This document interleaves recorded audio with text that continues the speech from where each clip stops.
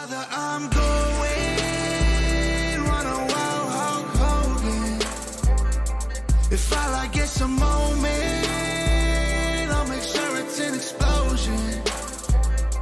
Cause lately I've been seeing stars, trying to kick out of this chokehold.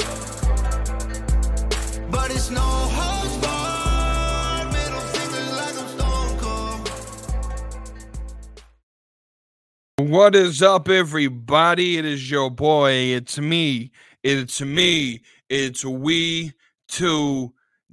We're gonna work on that to where we get it across the screen the right way. But you know, I'm a little slow on that.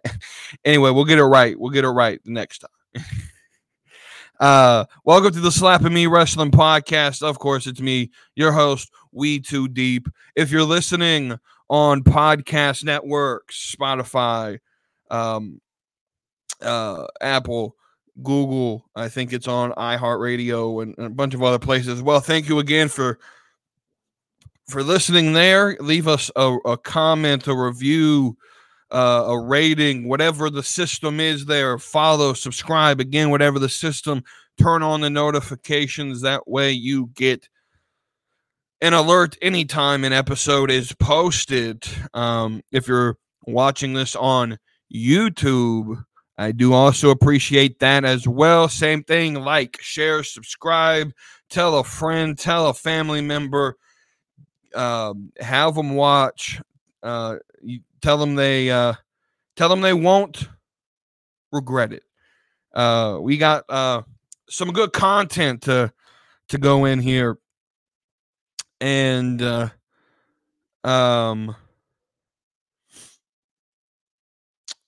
before we dive into that, let's get some housekeeping out of the way. If you're watching the YouTube version, you already see a change on the screen.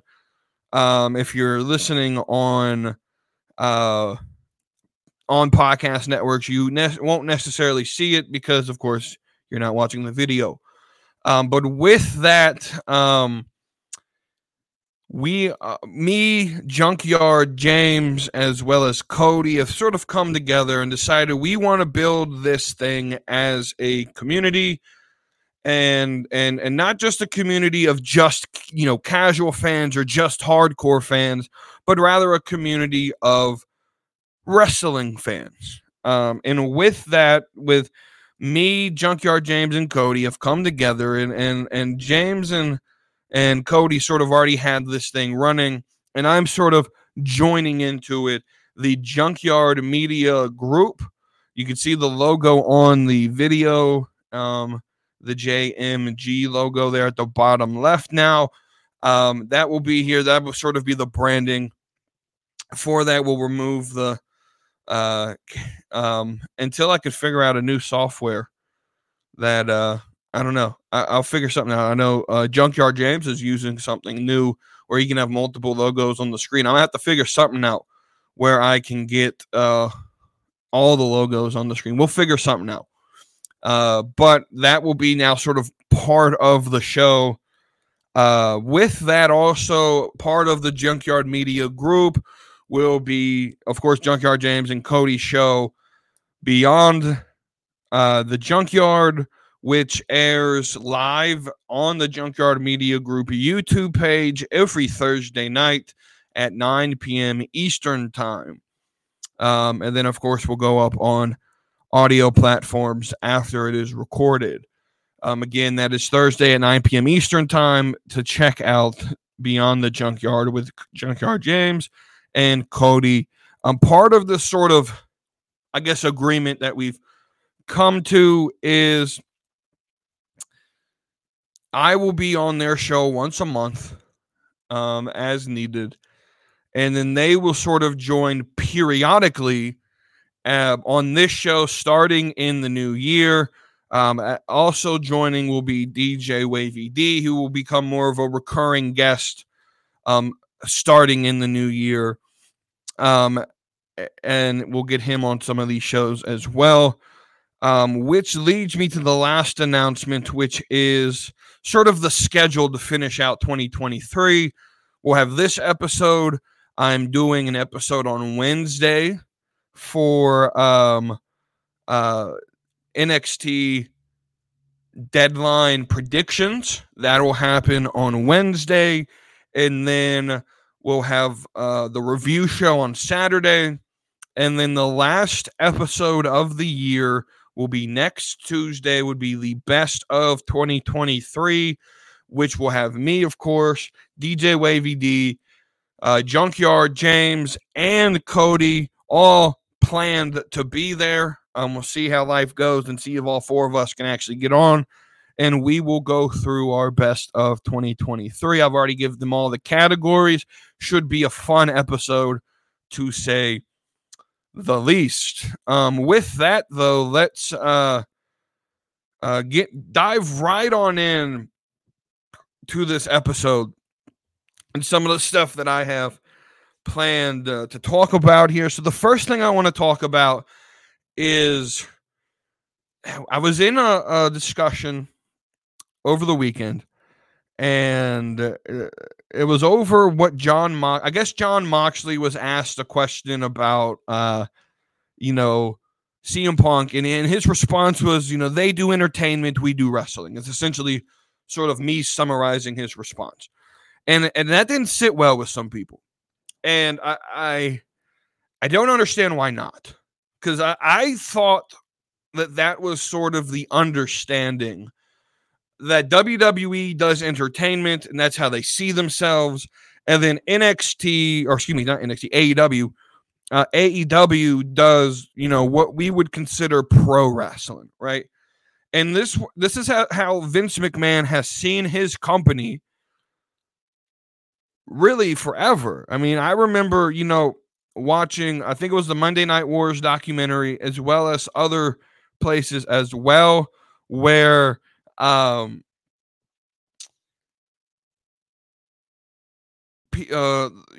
sort of lore and story is when Turner bought Jim Crockett, and it became WCW. He called Vince McMahon and said, "Hey, I'm in the wrestling industry," and Vince sort of nonchalantly pushed it off and said, "Well, I'm in the sports entertainment industry."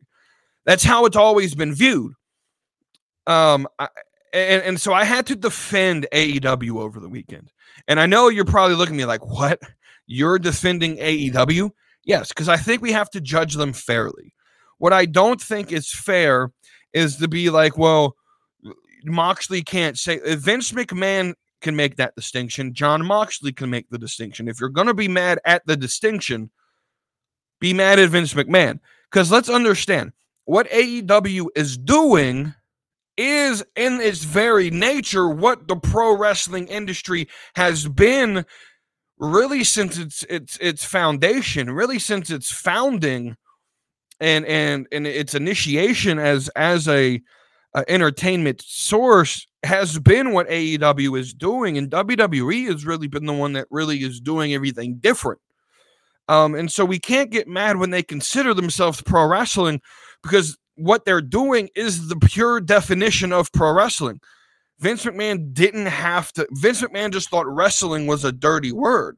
And so he wanted to call it sports entertainment. He wanted to make it sound bigger than it actually was. And now I'm not going to deny that McMahon didn't change the industry. I thoroughly believe he's the most important person in the history of the business. That without Vince McMahon and without WWE, the industry, I'm not going to say would be dead, but it would be very, very, very different. And so I don't understand the frustration with Moxley's answer here. I actually think Moxley is correct.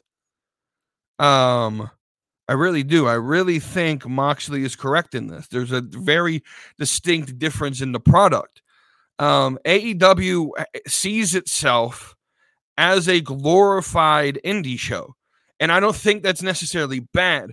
But what I feel is that there's a lot of, more so casuals than hardcores, but a lot of fans who don't go to indie shows, who have never been there, and so they don't understand what AEW actually is.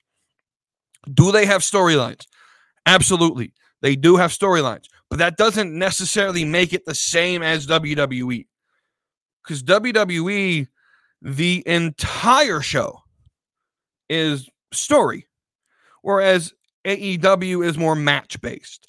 And they run storylines, but it runs through the in-ring product, not necessarily the promos, right?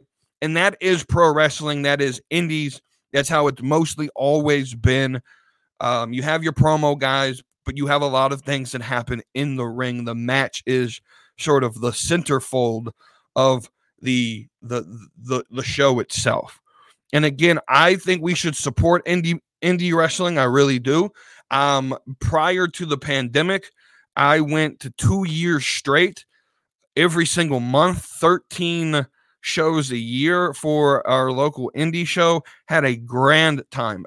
Casual fans, listen to me. Go out and watch an independent wrestling show. Go find an indie company near you or that runs shows near you and just go. You'll have a wonderful time. It is a very, very good environment for the most part. I'm not going to say every promotion runs, well, but and you will have to understand you're going to be dealing with a lot more hardcore fan base.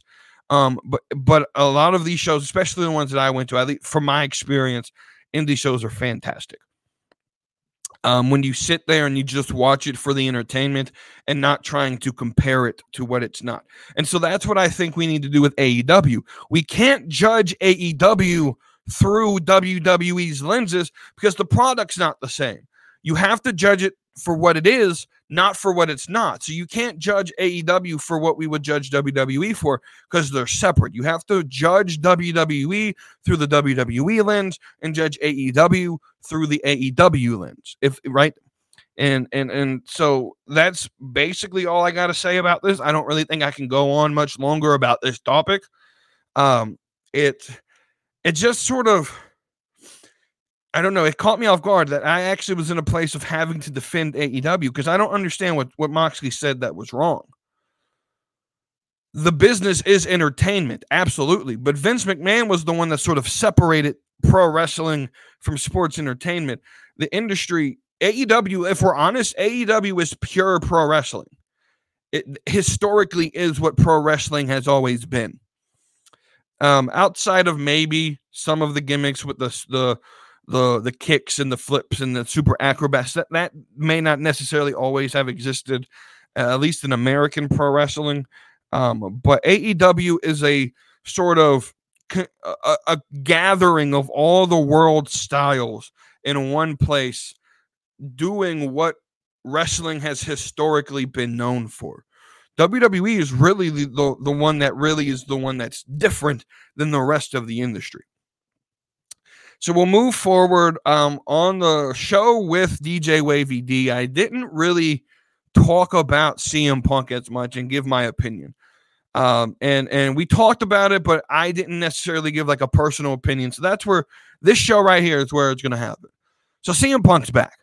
And I preface this again saying, I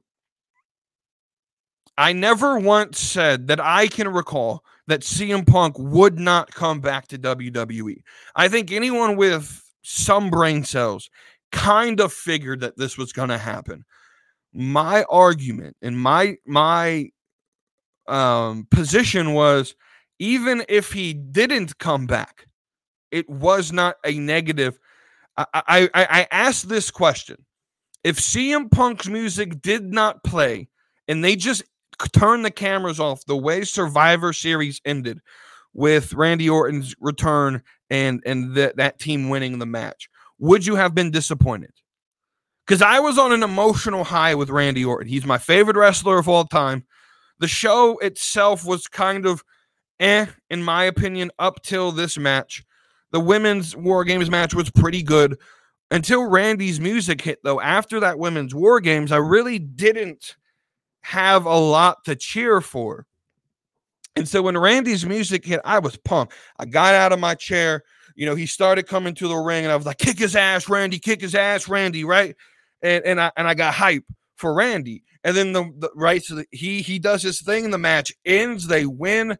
If they would have just turned the camera off there, I would have been happy, right?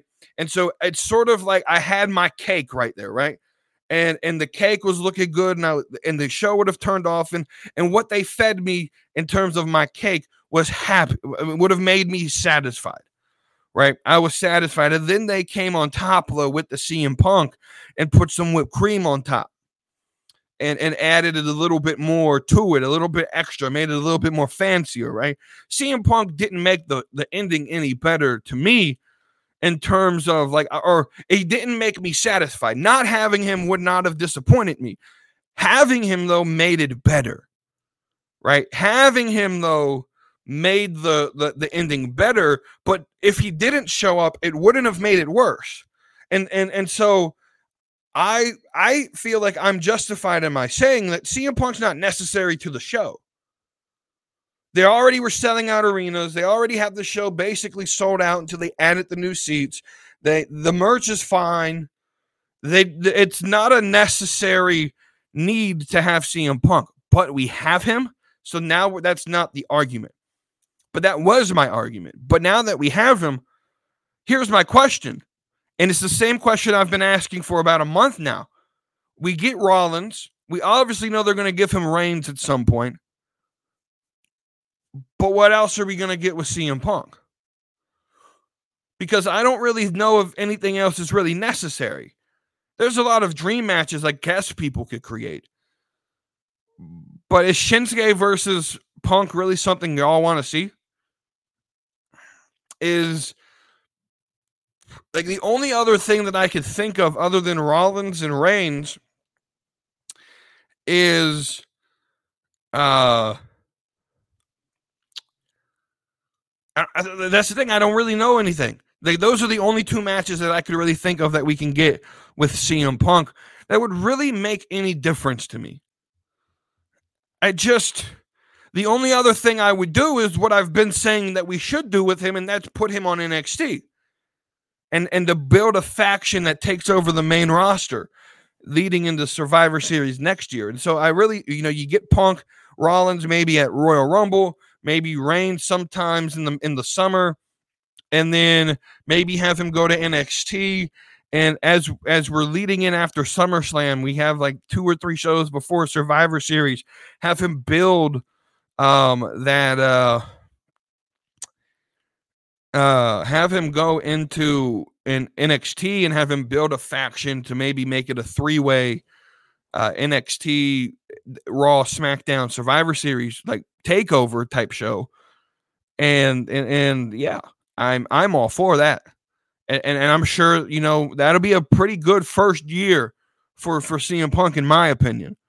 But my question is what else is Punk going to do other than Rollins and Reigns? That's my question.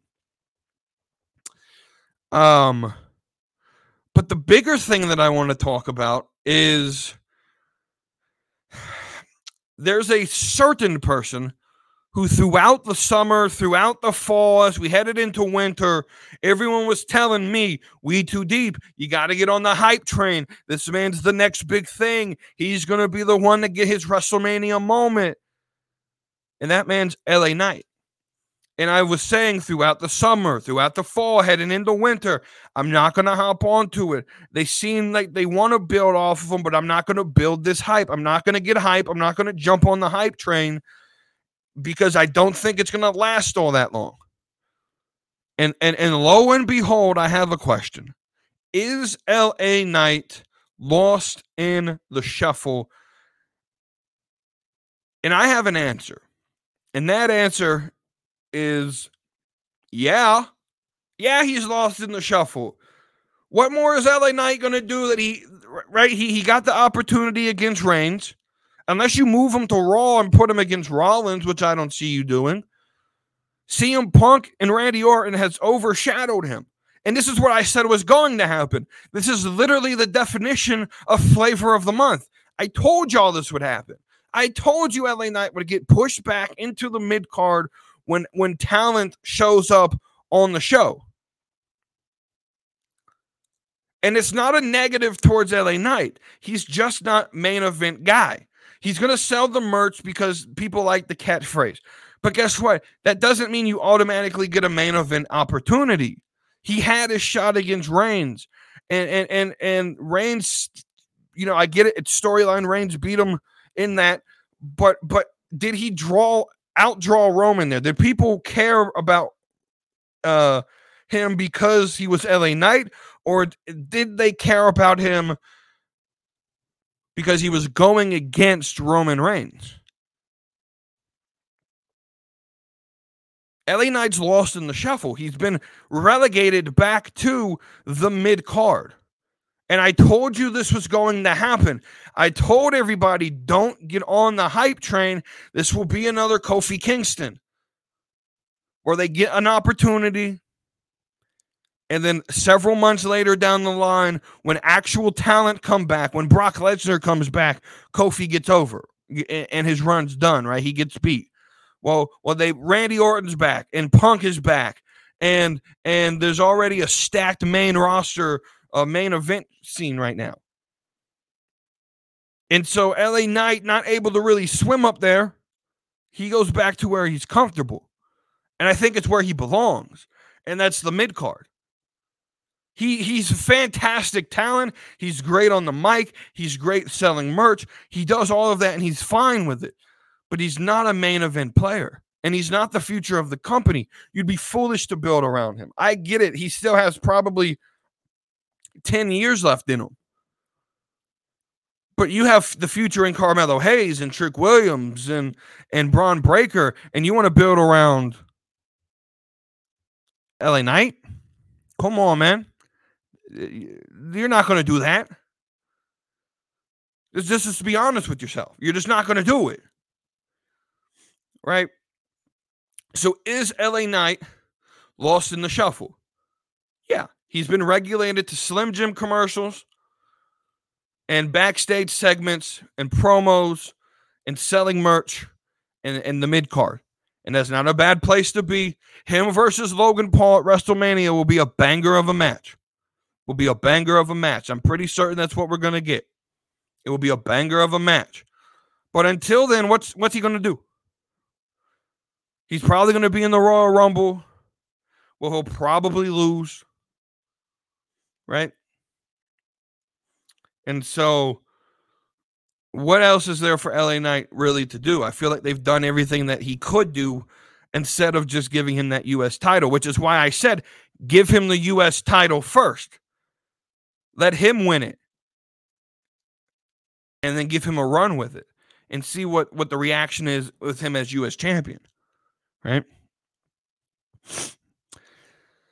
All right. So we're going to go to our main thing, our main topic, our title, our episode title segment. And this is going to be the first ever WETOODEEP top 20 finest women in the WWE. This is in the spirit of DJ Wavy D, who released the top 25 WWE baddies, according to DJ Wavy D. He did 25. I technically have 21, and then we'll get to that when we get to that person who I added earlier this morning to make it 21. We'll tell you the story. But we'll go through. We'll start at 21. We'll work our way all the way up to the top of the list.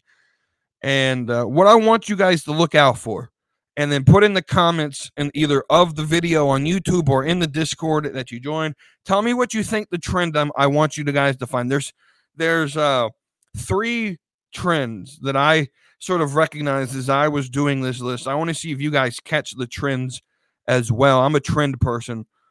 See if you can catch what my trends are, or do I have like I found like I have like 3 separate types of women that I find myself attracted to, and I think you could sort of see that in this list. All right, so let's start at the bottom with 21. So I want to be up front. This is Raw, SmackDown, and NXT. DJ Wavy D's list is only main roster. I did include NXT because that's what I'm more familiar with. So yeah, so we'll go with that.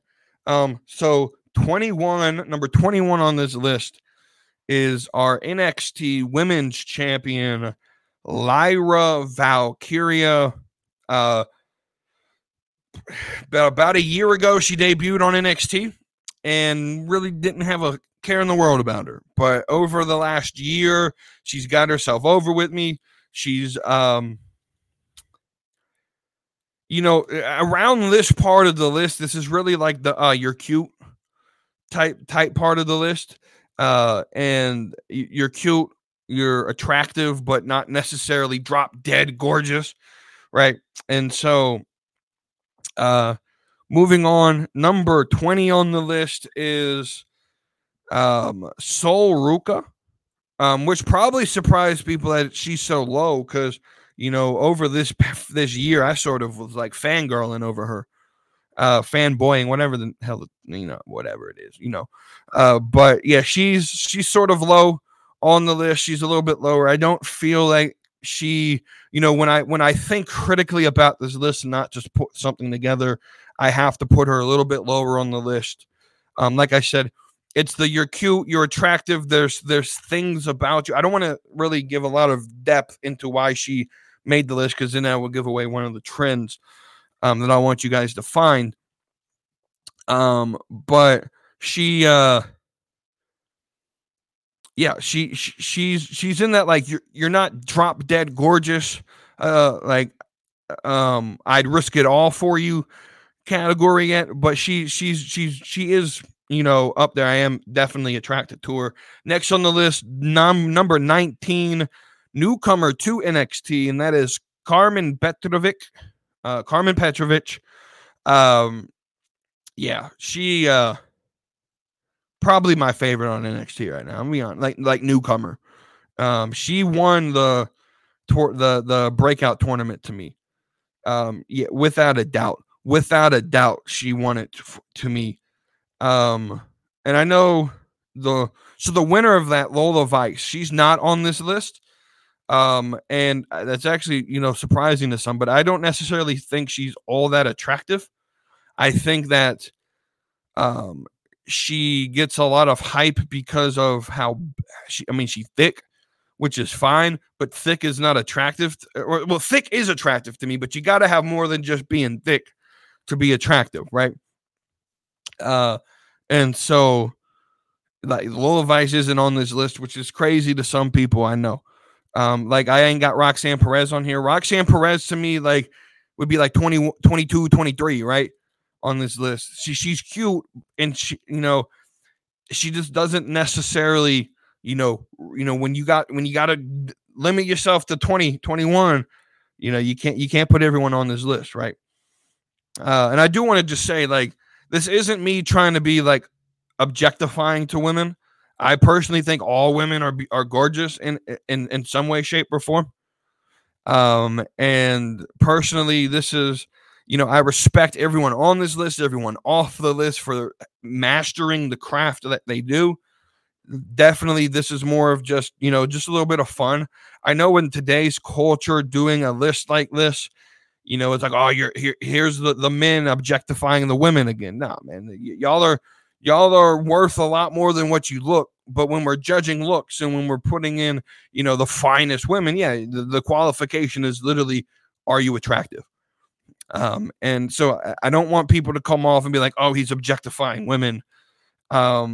It's more of I respect you and your craft. And now I'm going to say, okay, yeah, when I look at, the women's wrestling roster and we look at who is attractive, there's a lot of, there's pretty much everyone in WWE is attractive to me, right? Who's my top 20, right? So again, it's not necessarily objectification. I just want to go ahead and sort of put that out there, right? So moving on up the list, number 18 is Fallon Henley. And this is solely a gimmick thing. And it's not that I only find her attractive because of her gimmick. It's when she worked AEW Dark a couple of times before she came over to NXT. And she, I didn't know who she was, didn't necessarily care, but they gave her this sort of like redneck cowgirl gimmick, and it completely changed the way I looked at her. Because I live in the South. Redneck women just have a special place in my heart in terms of attractiveness. And Fallon Henley plays this role perfectly. Like we're starting to get closer to that drop dead, I'll risk everything category. We'll move on up. Number 17 is Cora Jade. Surprisingly low, I think. For most people, I think, would have Cora Jade a little bit high. But again, in the same asset, in the same mindset as Lola Vice sort of getting knocked down, Cora Jade got knocked down because I think people only find her attractive because of the boob job. And I thought she was attractive before then. And I feel like, so personally to me, I'm an ass guy. All day, will never change. I am an ass guy. To me, if it's bigger than a handful, if it's more than a handful, it's too much titty. That's my philosophy. So if there's more titty than what can fit in my hand, it's too much titty. And again, if Cora Jade did this to make herself feel good, or whether it is for career advancement, it doesn't bother me. All I'm saying is I don't necessarily find her more attractive because she got the boob job, right? And so she is lower on the list, but she definitely is attractive. 16 is Maxine Dupree. Not much really to say there, other than I just want to talk about her career advancement in terms of, like, everyone always says Vince doesn't know how to bring people up, and always sort of like when he calls people up, they don't go anywhere. And right, but where was Maxine in NXT? She was a manager named Sophia Cromwell, and no one gave two shits about her.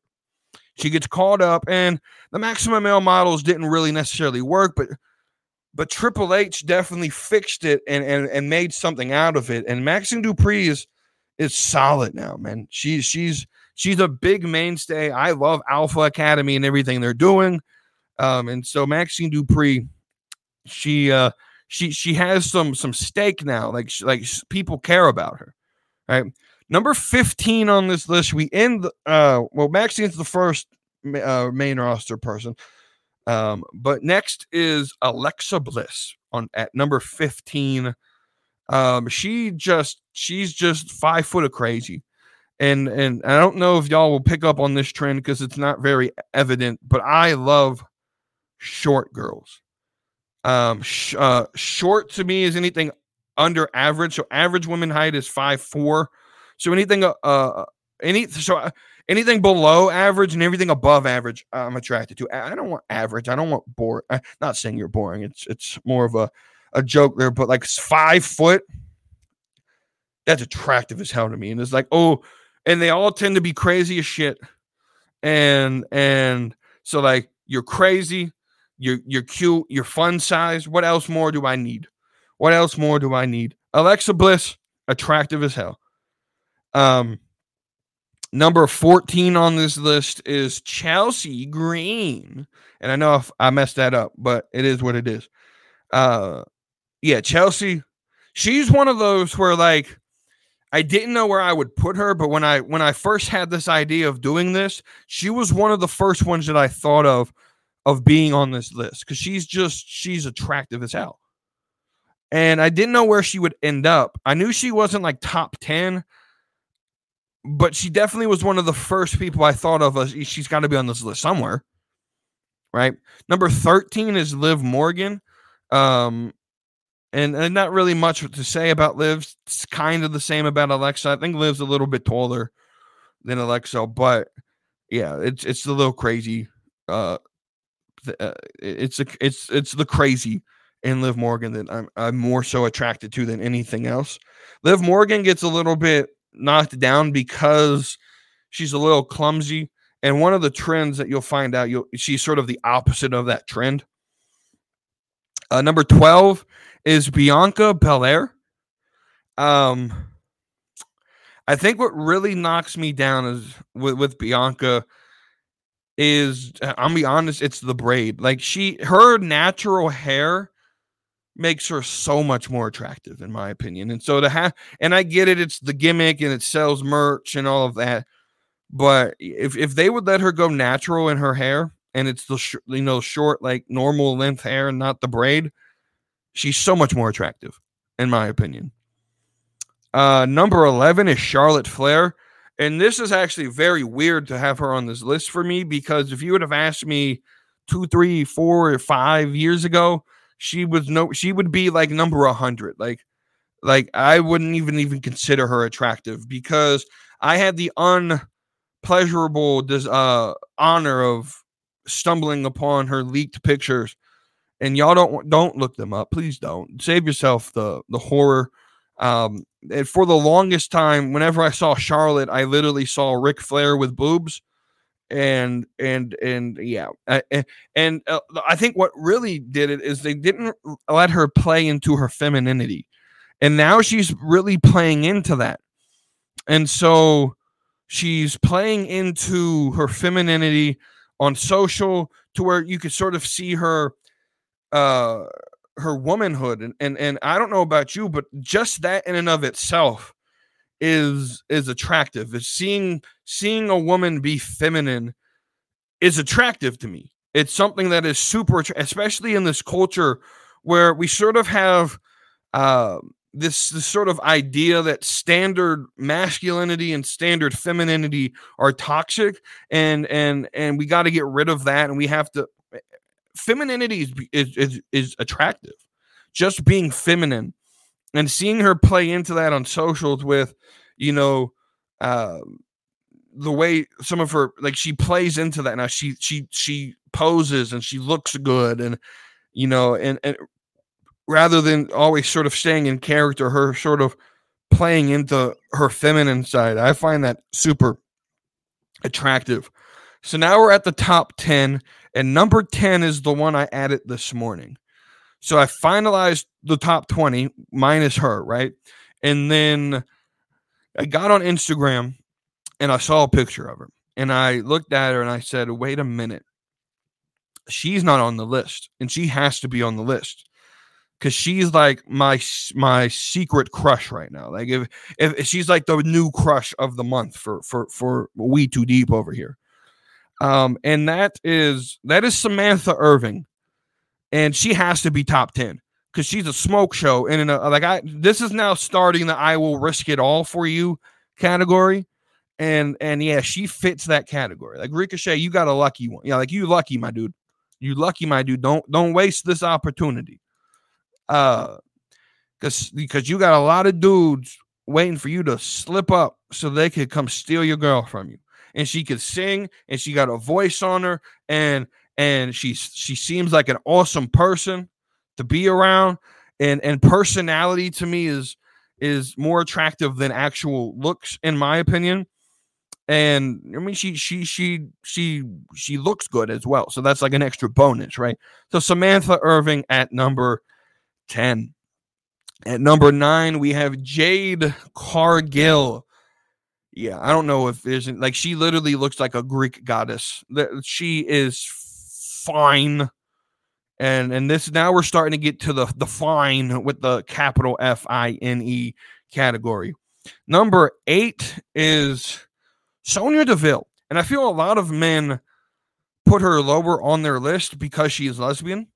And that doesn't make a difference to me. She's fine. Like, she is fine. And I'm not going to hold her back because of who she deserves. None of these women would reciprocate how I feel with them anyway. So I'm not going to judge her harsher because she wouldn't reciprocate how I feel about her, right? And yeah, there ain't much else to say. Number 7 is JC Jane. She's the only one on this list that I personally have met. When she was on the indie scene, I went to 2 years straight of independent shows. She was at one of them, or 2 of them actually. And I talked a little bit with her as I got to meet her, took a picture with her, chatted a little bit with her. And so probably a little biased there because I sort of know, I don't know her, but like I've talked to her and sort of got to actually physically see her personality. And so it's probably a little bit more biased in the list, but JC Jane is definitely attractive. Number 6 is Kiana James. I don't really think I need to say much about her. Just look at her and you'll understand. Number 5, here's our top 5. Number 5 is Nikita Lyons, and we haven't seen her in a while. She's always hurt. But come on now. Again, not much you got to say about Nikita Lyons. Just look at her and you understand every reason why she's in the top 5. Number 4, this is probably going to be the most controversial on the list, and that is Becky Lynch. But I don't know what it is about her. I don't know what it is, but I just don't know what it is about Becky Lynch. But she is mad beautiful, right? Just, I know when she came back, everyone thought that she was too skinny, and I didn't necessarily care. I thought as long as she was healthy and no health problems, she was fine. And yeah, I mean, there's just something about when Becky Two Cheeks walks into the ring, I pay attention. Maybe it's the Irish. I'm Irish. She's Irish. I'm obviously less Irish than she is, but it is a majority of my ancestry. And so maybe that's part of it. But yeah, Becky Lynch at number 4. Number 3 is Tiffany Stratton. And again, there's just something about, she's literally a Barbie, right? She's literally a Barbie, man. And she is attractive as all hell, right? And again, there's not much left to say other than like she's literally a Barbie. Just look at her and you understand it. Number 2 is mommy herself, Rhea Ripley. This is definitely every guy has a goth fetish. I feel at this time, like we used to make, like I say this about anime, like we used to make fun of people who watched anime when I was in middle school and high school, and now it's like super popular and all the cool kids watch it. I don't, but same thing with like emo goth girls. Like I remember like making fun of them in high school, like and never being attracted to a single emo goth girl. And now like Rhea Ripley has completely shifted my opinion on that. Like, God, now, I liked Rhea Ripley so much more though with the blonde hair when she first debuted. But goth Rhea Ripley, I'm not going to complain. I'm not going to complain at all about goth Rhea Ripley. There's just something about it, man. Something about it. I don't know what it is, man. Y'all figure it out for me. And then number 1, probably going to surprise some people. Probably not. Dakota Kai, right? Dakota Kai is number 1. Just she's like, I'm not going to say she's perfect, but if there's anyone in WWE that I would risk it all for, like literally risk everything for, it's Dakota Kai. She does not look how old she is. She's like 35, 36. She doesn't look it. I would risk it all for Dakota Kai. Risk it all for her. I'm not even kidding. That may be a little bit too much simping or whatever, but I would risk it all for Dakota Kai. She is, to me, what Asuka is to DJ Wavy D. She is my number 1 for certain. I will want to preface this, though. This is just a WWE list. She would be number 2 on an all women's wrestling list because number 1 would be Deonna Purrazzo. But y'all already knew that. Just because this is just an all WWE list, I still risk it all for Dakota Kai. I'm not even kidding.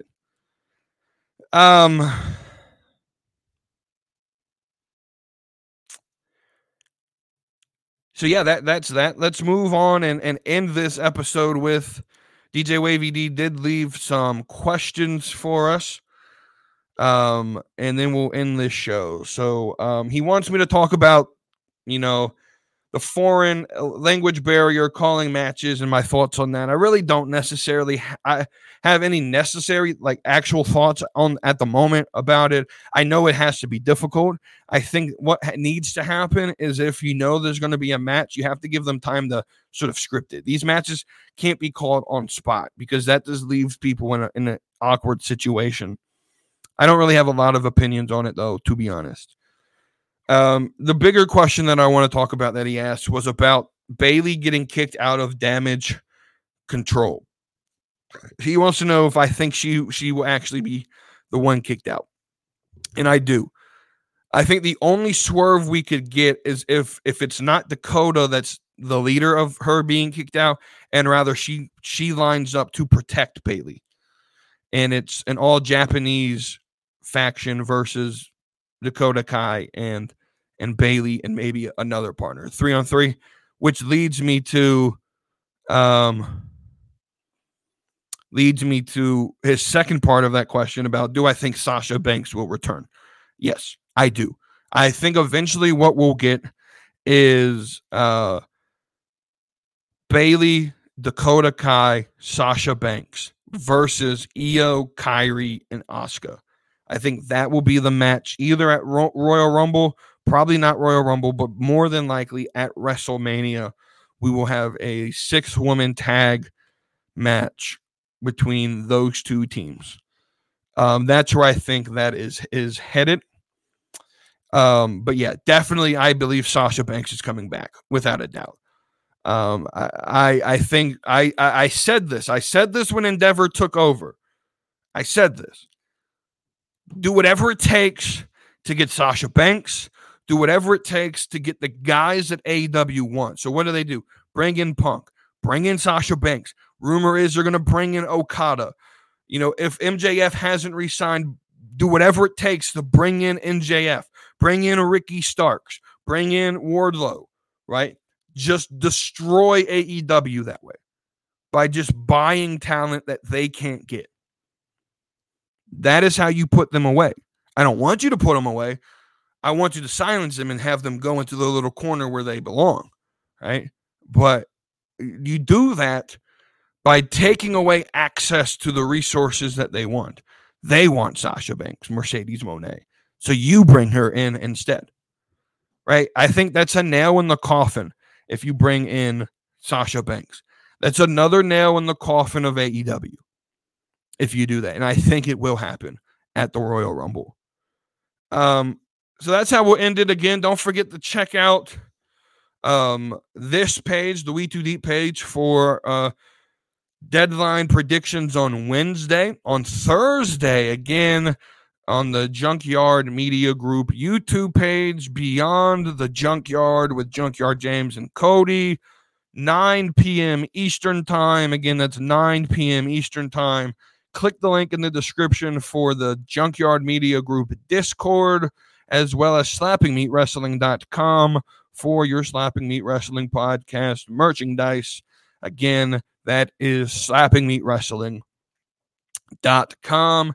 Like, share, subscribe, share the audio with whoever wants to listen. Thank you all for a fantastic 2023 with only, 3 episodes after this for the year. I do appreciate everything that you guys have done over the year to the people who have stayed with me over this year. I appreciate it. Let's have a good 2024 as we head into the new year.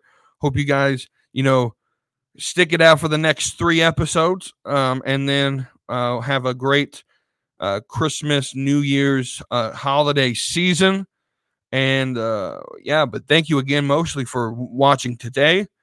And again, click all the links in the description to join the Discord and get your merchandise. Again, thank you for watching. My name's WETOODEEP. You can find me on Instagram and TikTok at WETOODEEP413. With that, again, thank you for watching and listening, and I will see you on the next episode. Brother, I'm going run a wild Hulk Hogan. If I like get some moment, I'll make sure it's an explosion. 'Cause lately I've been seeing stars trying to kick out of this chokehold, but it's no